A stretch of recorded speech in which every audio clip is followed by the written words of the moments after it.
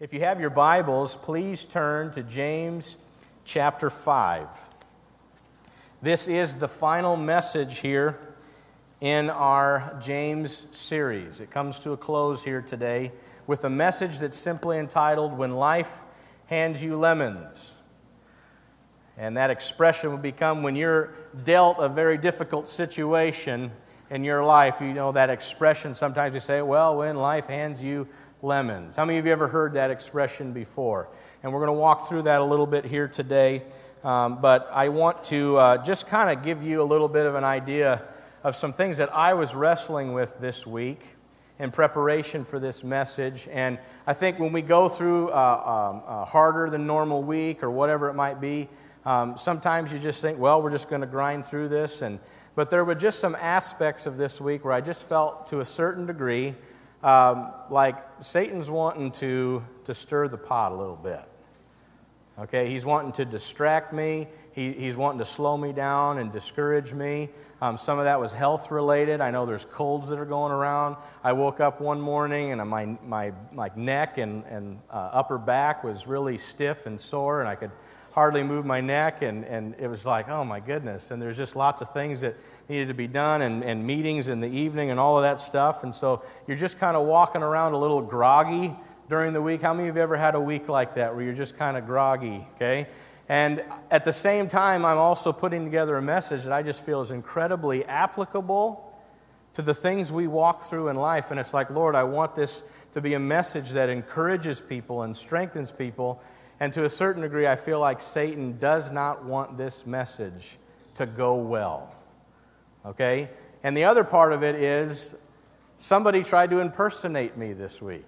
Some of you maybe heard that. An individual was texting people from our congregation or who tune in online, and they were asking for help in my name. This is Pastor Russ.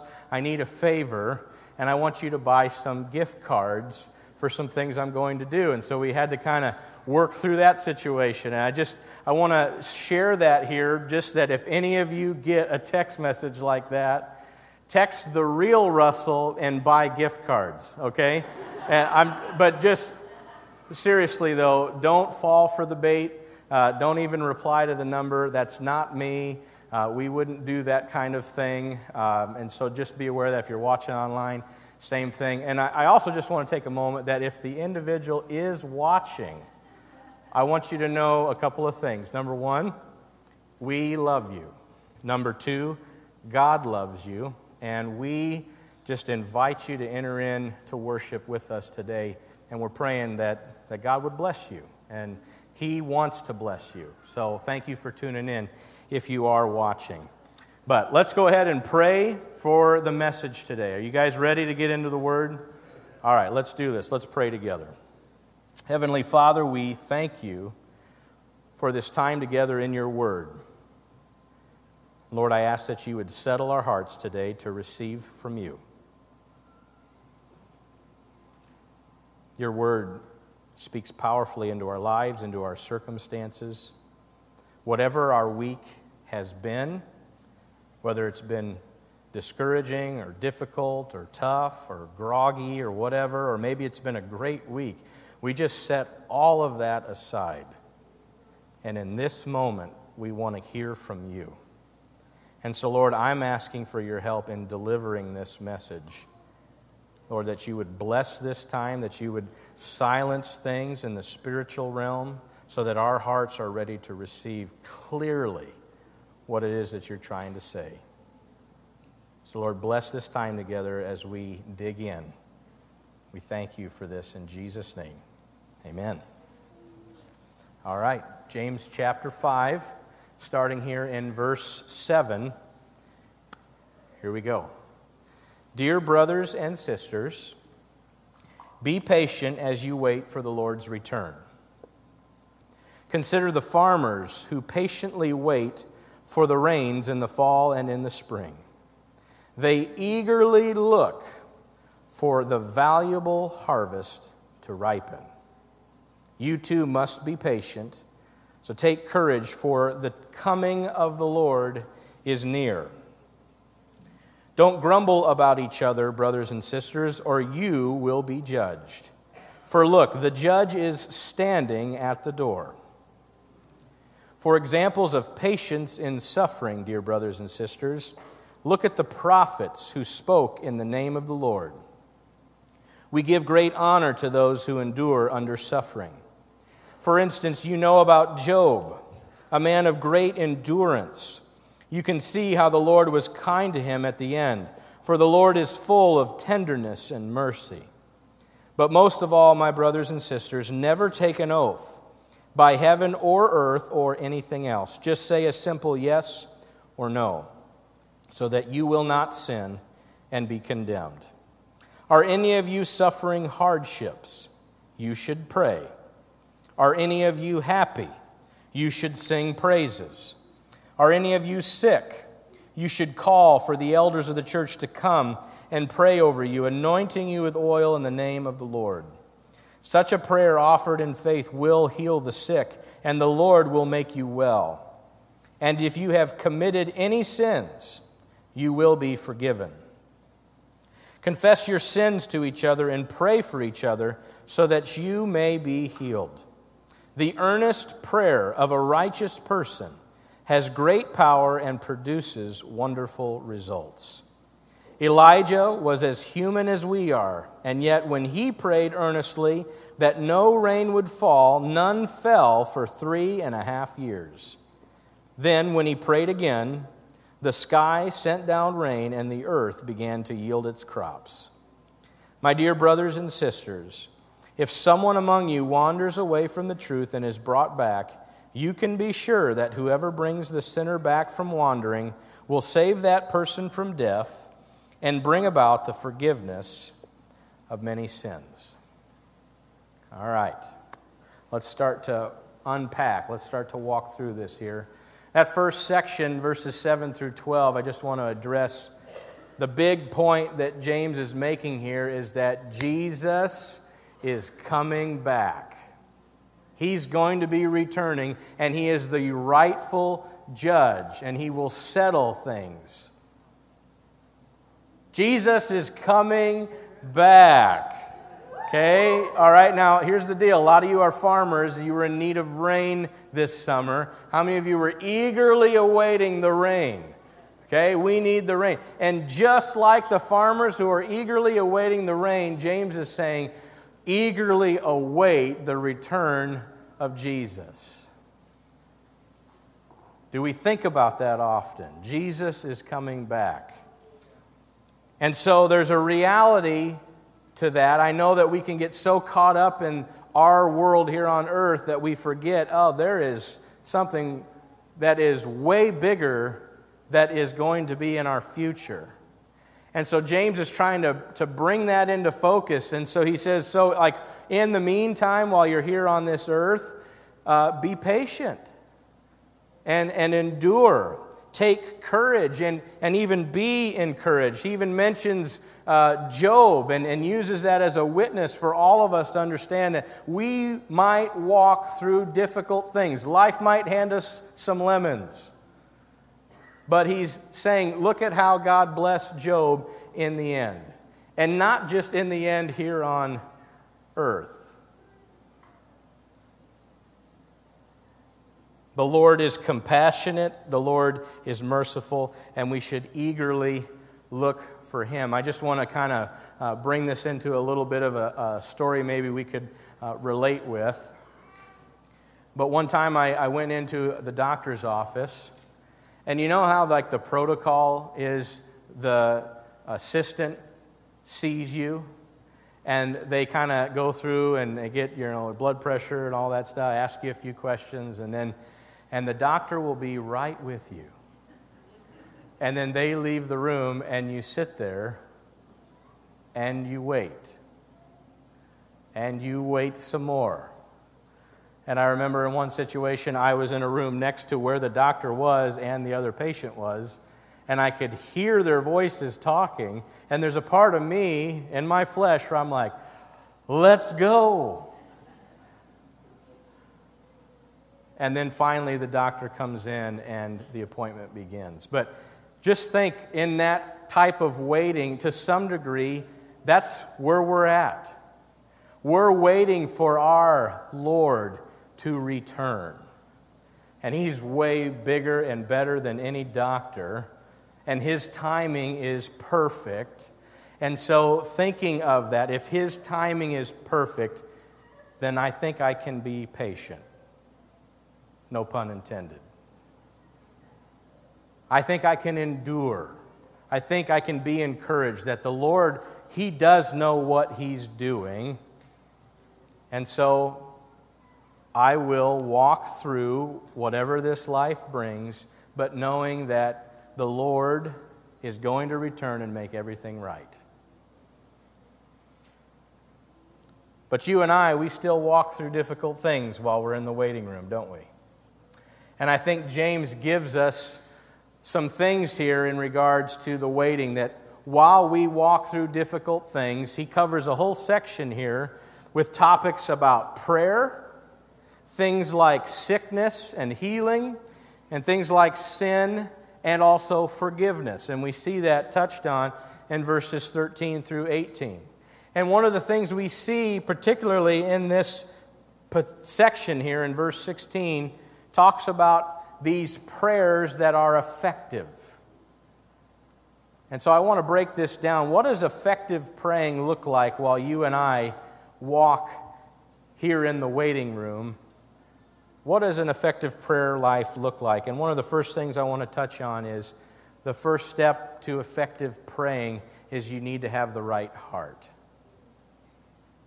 Hey, is there a humility before the Lord? Is there any sin issue that's currently left unchecked?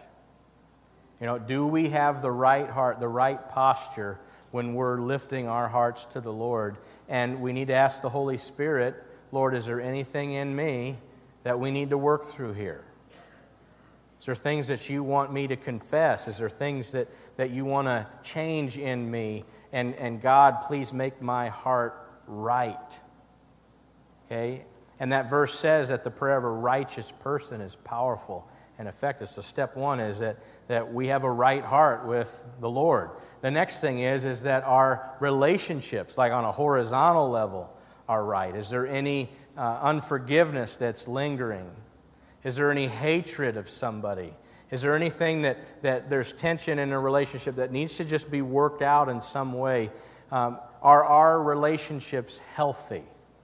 Okay, that's another aspect. Make sure our relationships are healthy. Try to live peaceably with people. And make sure that our relationships are right. The next thing to address is there a persistency with my prayer life?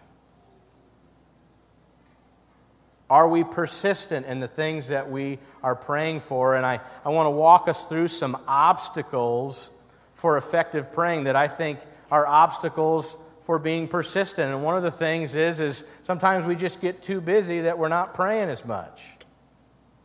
Or maybe that's just me. Can anybody else relate to that? Okay? Or we're too distracted. We're all caught up with the stuff in the waiting room that we forget to be in prayer. Or we're too lazy. Just I keep doing it, I'm done. And part of that is because maybe we're too disappointed with God. Hey, we don't like the circumstance we're in, that there are some lemons, and so we're just frustrated with God. What's the point of even praying? I'm kind of disappointed in Him right now. And the other one is, especially in our culture, we're too self-sufficient. I feel like we kind of have everything we need, right? And if we don't have it, we'll just go out and get it. And so sometimes these can be obstacles to effective prayer, and I think that can also interrupt prayers that are persistent and continuing to ask and continuing to pray. Another aspect of effective praying is that it's partnered. Now, here's what I mean by this. There's something that I might be praying through, okay? And I know James 5:16 says that the prayer of a righteous person is powerful and effective, that there are going to be times in my life where if I'm praying over something, I'm going to invite other people in to pray with me for that specific thing. because I think there's power in that.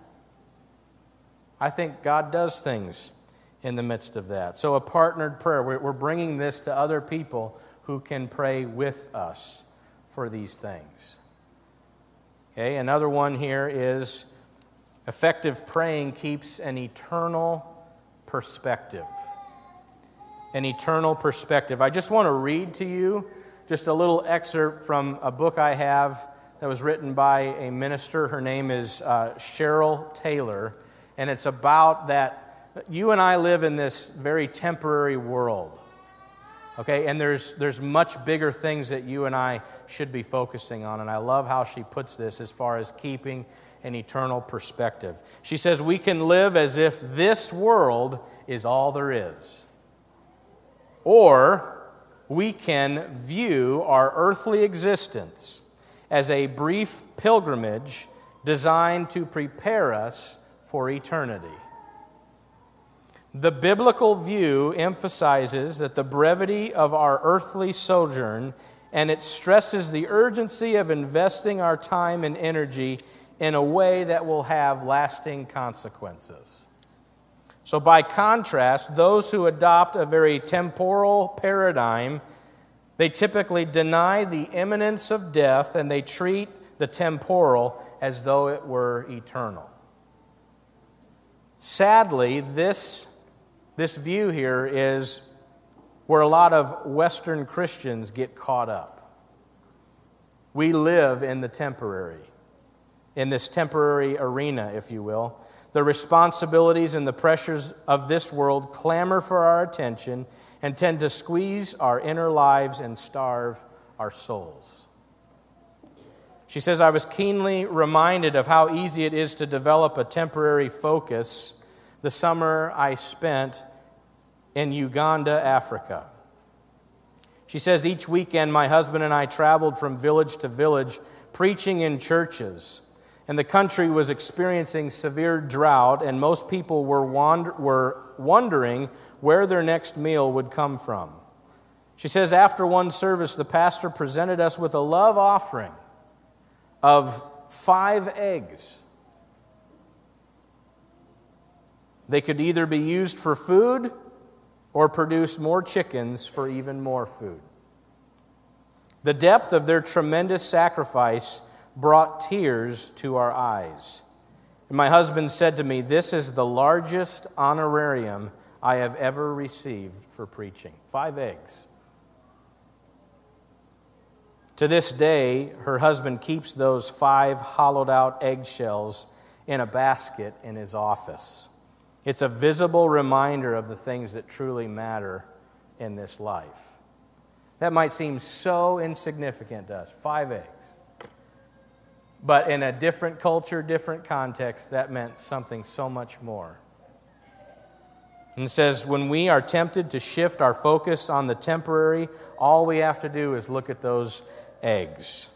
And it takes great risk to shift to a biblical paradigm because it challenges everything that our culture reinforces. Our culture is all about our comfort. Our culture is all about the things we want to do, all the things that we can buy, whatever we can do to make this journey more enjoyable, we do it. But the more we have invested in the temporary paradigm, the more we think we have to lose when we try to shift our mind to eternal things. If we could just remember the brevity of our sojourn here, we would determine to pursue things that will last rather than things that are passing away. We would choose to transfer our affections and ambitions from the immediate to things that are in our ultimate home, which is heaven. So effective praying, you're going to be praying things that aren't necessarily for the temporary stuff. We have to back up a little bit and big picture pray. When I pray, how is this going to affect things 100 years from now? That's the kind of mindset we're talking about, and that's where there's effective prayers. Another thing to effective praying is an expectancy. And I think we can go through seasons of highs and lows in this area where we're praying for something over and over and over, and we start to lose an expectancy like God's going to actually answer this prayer. I don't know if anybody can relate with me on that one. If you've prayed for something and you've been through seasons of prayer where it's just like, this isn't getting answered the way that I would like to see it get answered. And you don't understand why it's not getting answered. But I want to encourage us is that even if you walk through those things, still just lean in. At any moment, God could do something. Sometimes it's hard to do that on your own, and that's where that partnered prayer is really good, because when I'm discouraged, that partner can come right in and encourage and say, this is going to happen, we're going to keep praying, and we just encourage each other with that expectancy. Another thing is praying God's will. I loved Mark Larson's message last week, and one of the things he left us with is palms up. I don't know if you remember that. It's like we plan, but then we also hold our palms up and saying, God, whatever you want to do, we're open to change here. And with that same picture in mind, when we pray and we're praying the Lord's will, it's like, Lord, this is what I am praying about, but at the same time, I'm living palms up and I'm saying, Lord, but if there's something that you're wanting to do that's better or that's going to glorify you more, I'm going to trust that you know what you're doing more than what I know. And so we pray palms up, asking for God's will to be done. Looking at expectancy and praying in the will of God, I want us to hear from a particular pastor named Rob Ketterlink, and he's up in Minneapolis. And I love how he takes a balance of these two things when it comes for praying for people, especially when they're going through a situation where it feels like God's not answering their prayers. Might even be specifically regarding a sickness or an illness. And I want to walk us through this. This is from a book that he wrote called Fix It. And I love this section about prayer, especially prayer for healing.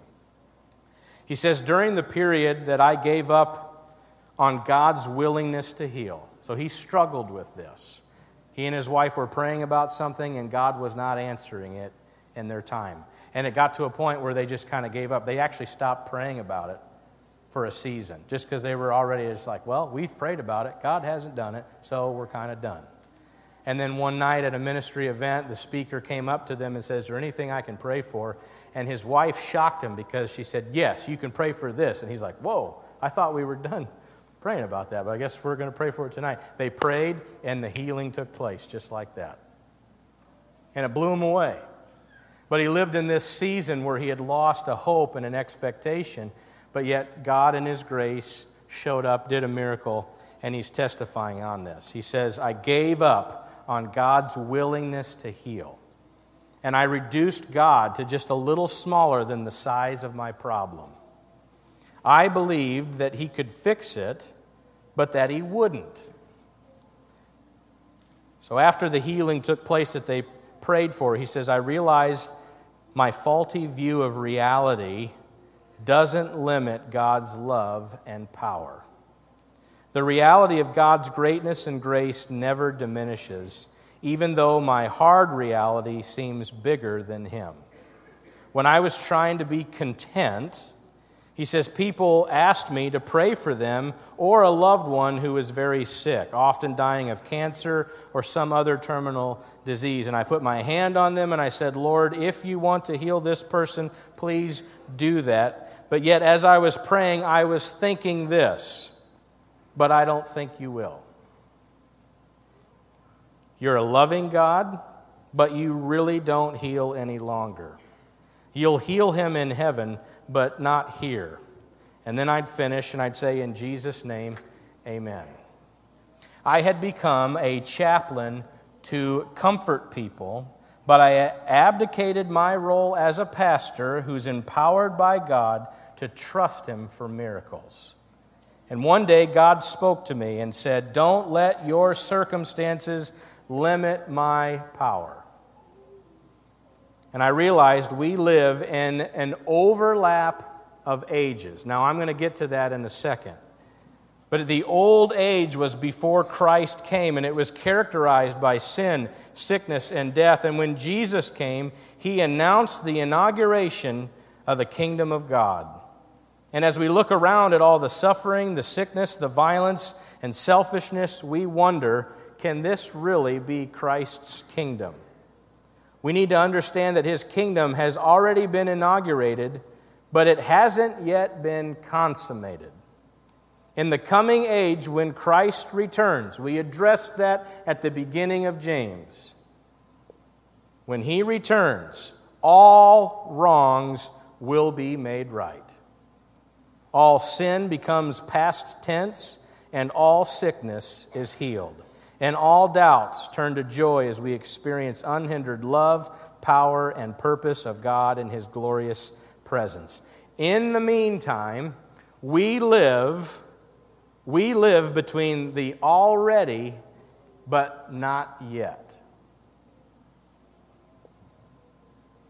A time when some of the promises have been fulfilled and the rest will be fulfilled on that day when we see Jesus face to face.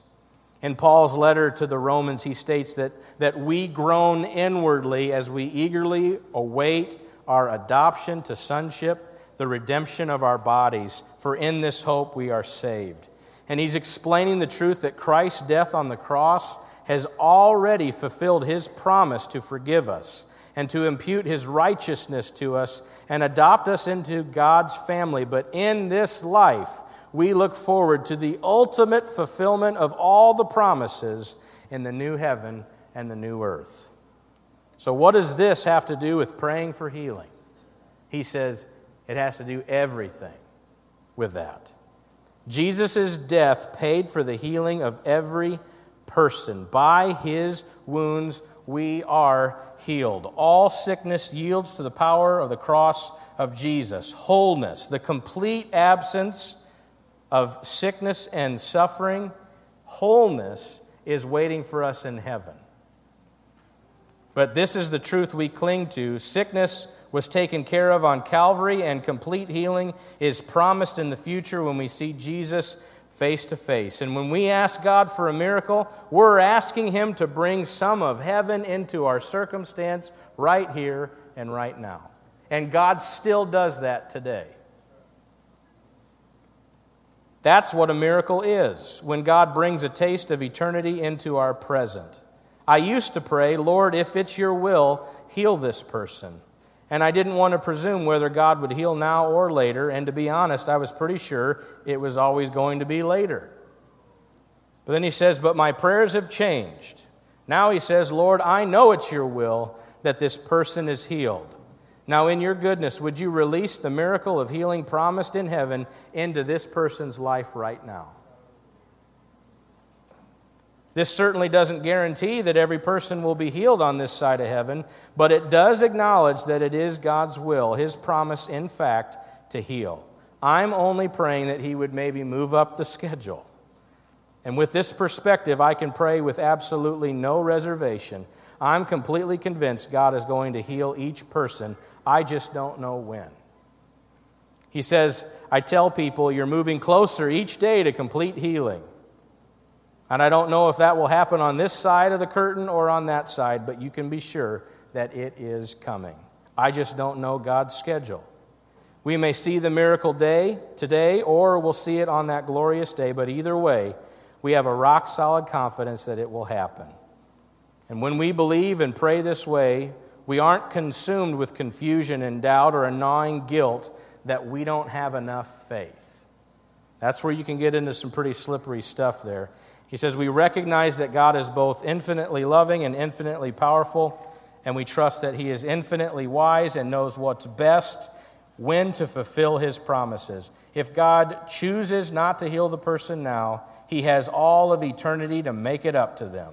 And after he wipes away every tear and heals every infirmity and disease. And I want you to look at this slide here, because in Psalm 103, verse 3, the Bible says that God forgives all iniquities and he heals all diseases. And that verse that he quoted in that book right there from Isaiah 53:5, that by Jesus' stripes we are healed. And it's also quoted again in 1 Peter 2, that by Jesus' stripes we were healed. And I want us to just imagine for a second here that the pulpit is the cross, okay?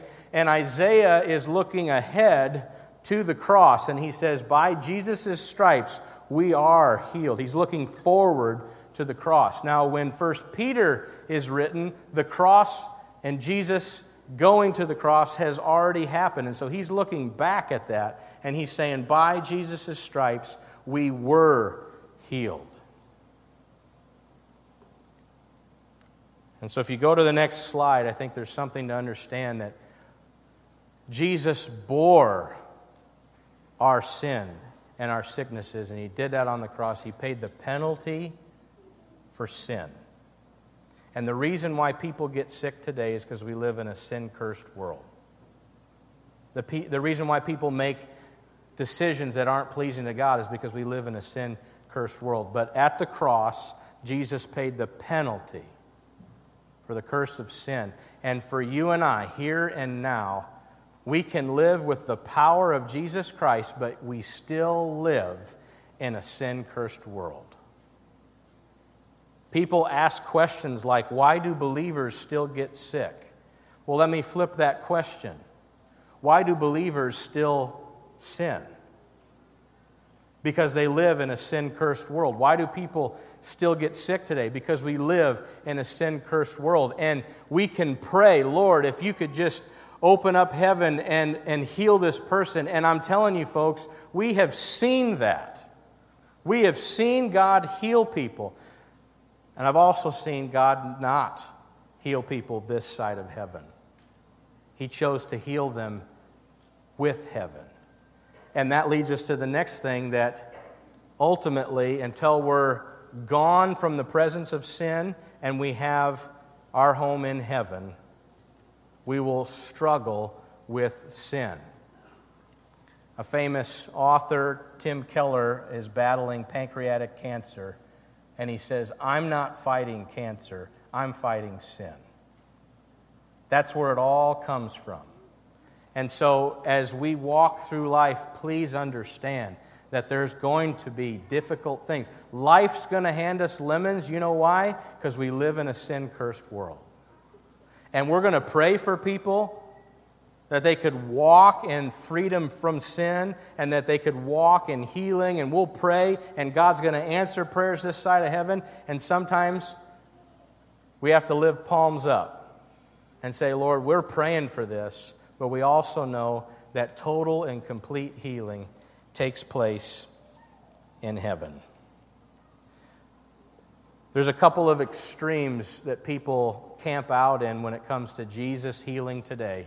One extreme is Jesus doesn't do that today. And I'm just going to tell you right now, yes, he does. There's tons of testimonies of how Jesus heals. I can speak to that in my own life. Physical healing. Jesus still does that today through the power of the Holy Spirit. The other side of that, though, the other extreme is, well, you just don't have enough faith. That is a very dangerous weapon. If you just had a little more faith, then you'd be healed. And I want to just tell you something. How are you saved? Is it by faith or is it by grace? Through faith. And I think the same way when it comes to healing is people are healed this side of heaven by God's grace. And we come to Him in His grace, believing that He can do a miracle, and we pray and we leave the results up to God. We leave the results up to Him. So here's the thing. James closes with these two verses. I think he's walking through some lemons here, and he's saying, hey, listen, guys, be in prayer over these things regarding healing from sickness and forgiveness of sin. But here's the thing. When we become impatient or we become disappointed with circumstances that we're walking through, oftentimes people begin to wander around away from the Lord, and they even start to make decisions that are rebellious. And James addresses this. He says, if anyone wanders from the truth, bring them back. Bring them back. Folks, you're going to walk through things in life. where you get impatient with the Lord. You're going to walk through things in life where you become disappointed with Him. But folks, He loves you. And if you're making decisions in rebellion, I want you to know He wants to forgive you. He's trying to call you back. And if there's a brother and sister in Christ that can come around you and just say, hey, let's walk this together. I know you're discouraged, but this isn't where God wants you to be, just wandering around. And we often ask the question, why, when we go through difficult things. And I know I've given you this quote before, but I want to give it to you again. It's from Alan Redpath, and he says, there is nothing, no circumstance, no trouble, no testing that can ever touch me until, first of all, it has gone past God and past Christ right through to me. And if it has come that far, it has come with a great purpose. Any lemon in your life is something that's allowed by God. And if it's allowed by Him, then it comes with great purpose. So when they say when life hands you lemons, you can either get sour or you can make lemonade, right? So instead of saying why and get angry and begin to wander and begin to make decisions because you just feel like, well, if God doesn't care about me, then why should I even live for Him? Okay? Is to instead go, okay, Lord, I'm going to trust you, even though there's things about this that don't fully make sense for me right now. And you try to make the best of the situation. We need to be careful that we don't become angry with the one who conquered the curse of sin. And we need to realize that there is one, and his name is Satan, and he's the one who caused the curse. And don't allow impatience or disappointment to lead you down a very slippery slope. I'm going to do something that I don't do very often during a message, but there is a song right now from Casting Crowns that's called Scars in Heaven. And I'm going to sing that over you today, and I want you to reflect on the words that you're going to see here on the screen. And as we recognize what James, through the Holy Spirit, is saying, and what that means for us today is understand that we can walk through difficult things here in this life, but ultimately, guys, ultimately, the healing that is found in heaven is final. And there's no more sickness, there's no more death, pain, sorrow. It's gone. And so let's reflect together with this song.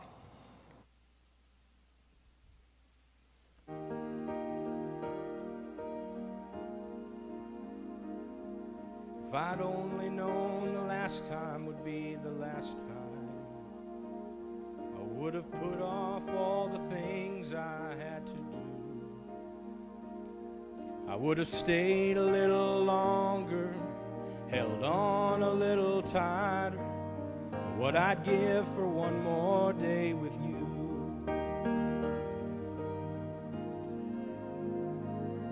'Cause there's a wound here in my heart where something's missing, and they tell me that it's gonna heal with time. But I know that you are in a place where all your wounds have been erased, and knowing yours are healed is healing mine. The only scars in heaven, they won't belong to me and you. There'll be no such thing as broken, and all the old will be made new. And the thought that makes me smile now, even as the tears fall down, is that the only scars in heaven are on the hands that hold you now.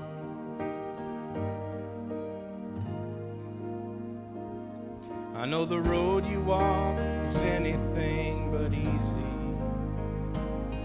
You picked up your share of scars along the way, now you're standing in the sun. You fought your fight and your race is run. The pain is all a million miles away. The only scars in heaven, they won't belong to me and you. There'll be no such thing as broken, and all the old will be made new. And the thought that makes me smile now, even as the tears fall down, is that the only scars in heaven are on the hands that hold you now.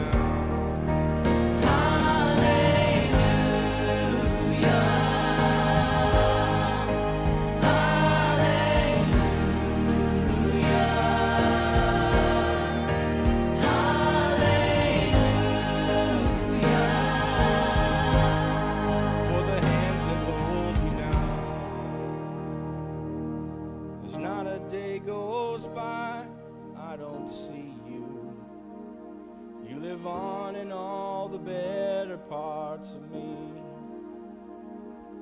until I'm standing with you in the sun. I'll fight this fight and this race I'll run, till I finally see what you can see.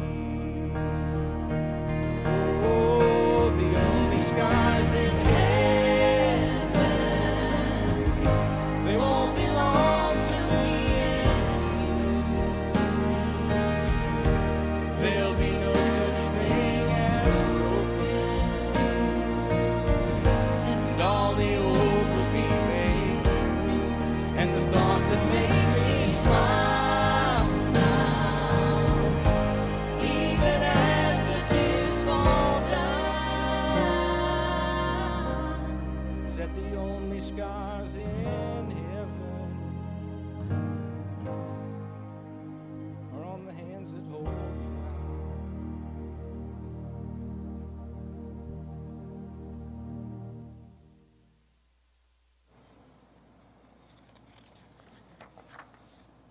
Folks, healing is guaranteed in Jesus Christ. Whether it's this side of heaven or it's that side of heaven. Are you grateful for that? Isn't that amazing?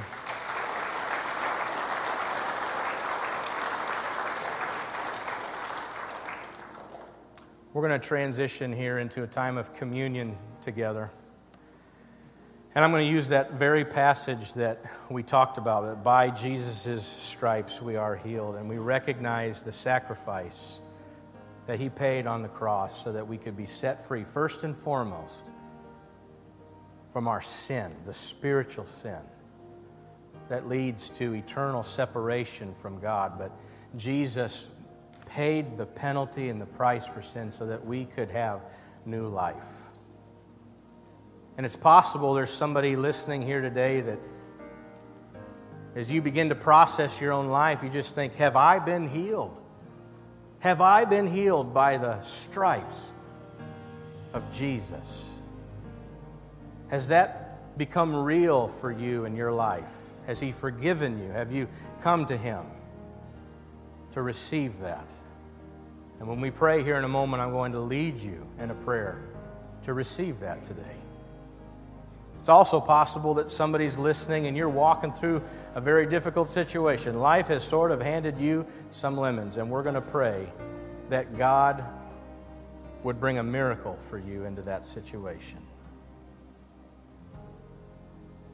And then as we share in communion together, we'll come up here and we'll reflect on the great sacrifice that Jesus paid for each one of us. And also available during this time of worship, we'll have the prayer team on either side here. If there's things that you would just like prayer for today, you'd like somebody to partner with you in prayer, we want to lift those things up to the Lord with you. Would you bow your heads as I read this passage and guide us here in prayer? Jesus is despised and rejected by men. He's a man of sorrows and acquainted with grief. And we hid, as it were, our faces from Him. He was despised, and we did not esteem him. And surely he has borne our griefs and carried our sorrows, yet we esteemed him stricken, smitten by God, and afflicted. But he was wounded for our transgressions. He was bruised for our iniquities. The chastisement for our peace was upon him, and by his stripes we are healed. All we like sheep have gone astray. We have turned every one to his own way. And the Lord has laid on Jesus the iniquity of us all. He was oppressed and he was afflicted, yet he opened not his mouth. He was led as a lamb to the slaughter, and as a sheep before its shearers is silent, so he opened not his mouth. Jesus bore the sin of many, and he made intercession for the transgressors. Father God, I thank you that there is a moment in history where the penalty for sin was paid. You sent your Son Jesus to suffer on that cross, to die for our sin. And there may be somebody listening right now that you have not received the forgiveness of your sin that separates you from God. And I want to invite you to pray with me to receive Jesus into your life today. Pray with me in your heart and say, Jesus, today I give my life to you. And I ask for forgiveness of the sin that separates me from you. And thank you for paying the penalty and the price for that sin and to set me free.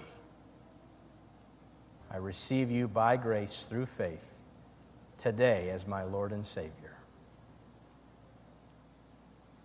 And Lord, for anyone else that's listening today, that's walking through a very difficult situation and needs a miracle, I pray, Lord, by your power that is still at work today, would move upon these individuals' circumstances.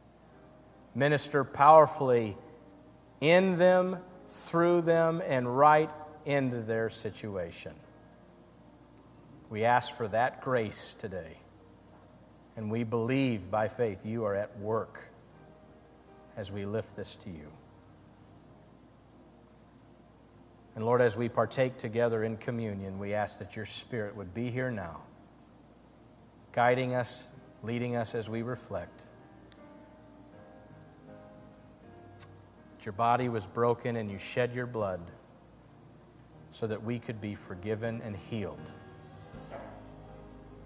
And so as we take this bread and this cup, we partake. We do this in remembrance of you, and we proclaim your death until you return. We pray this now in Jesus' name. Amen.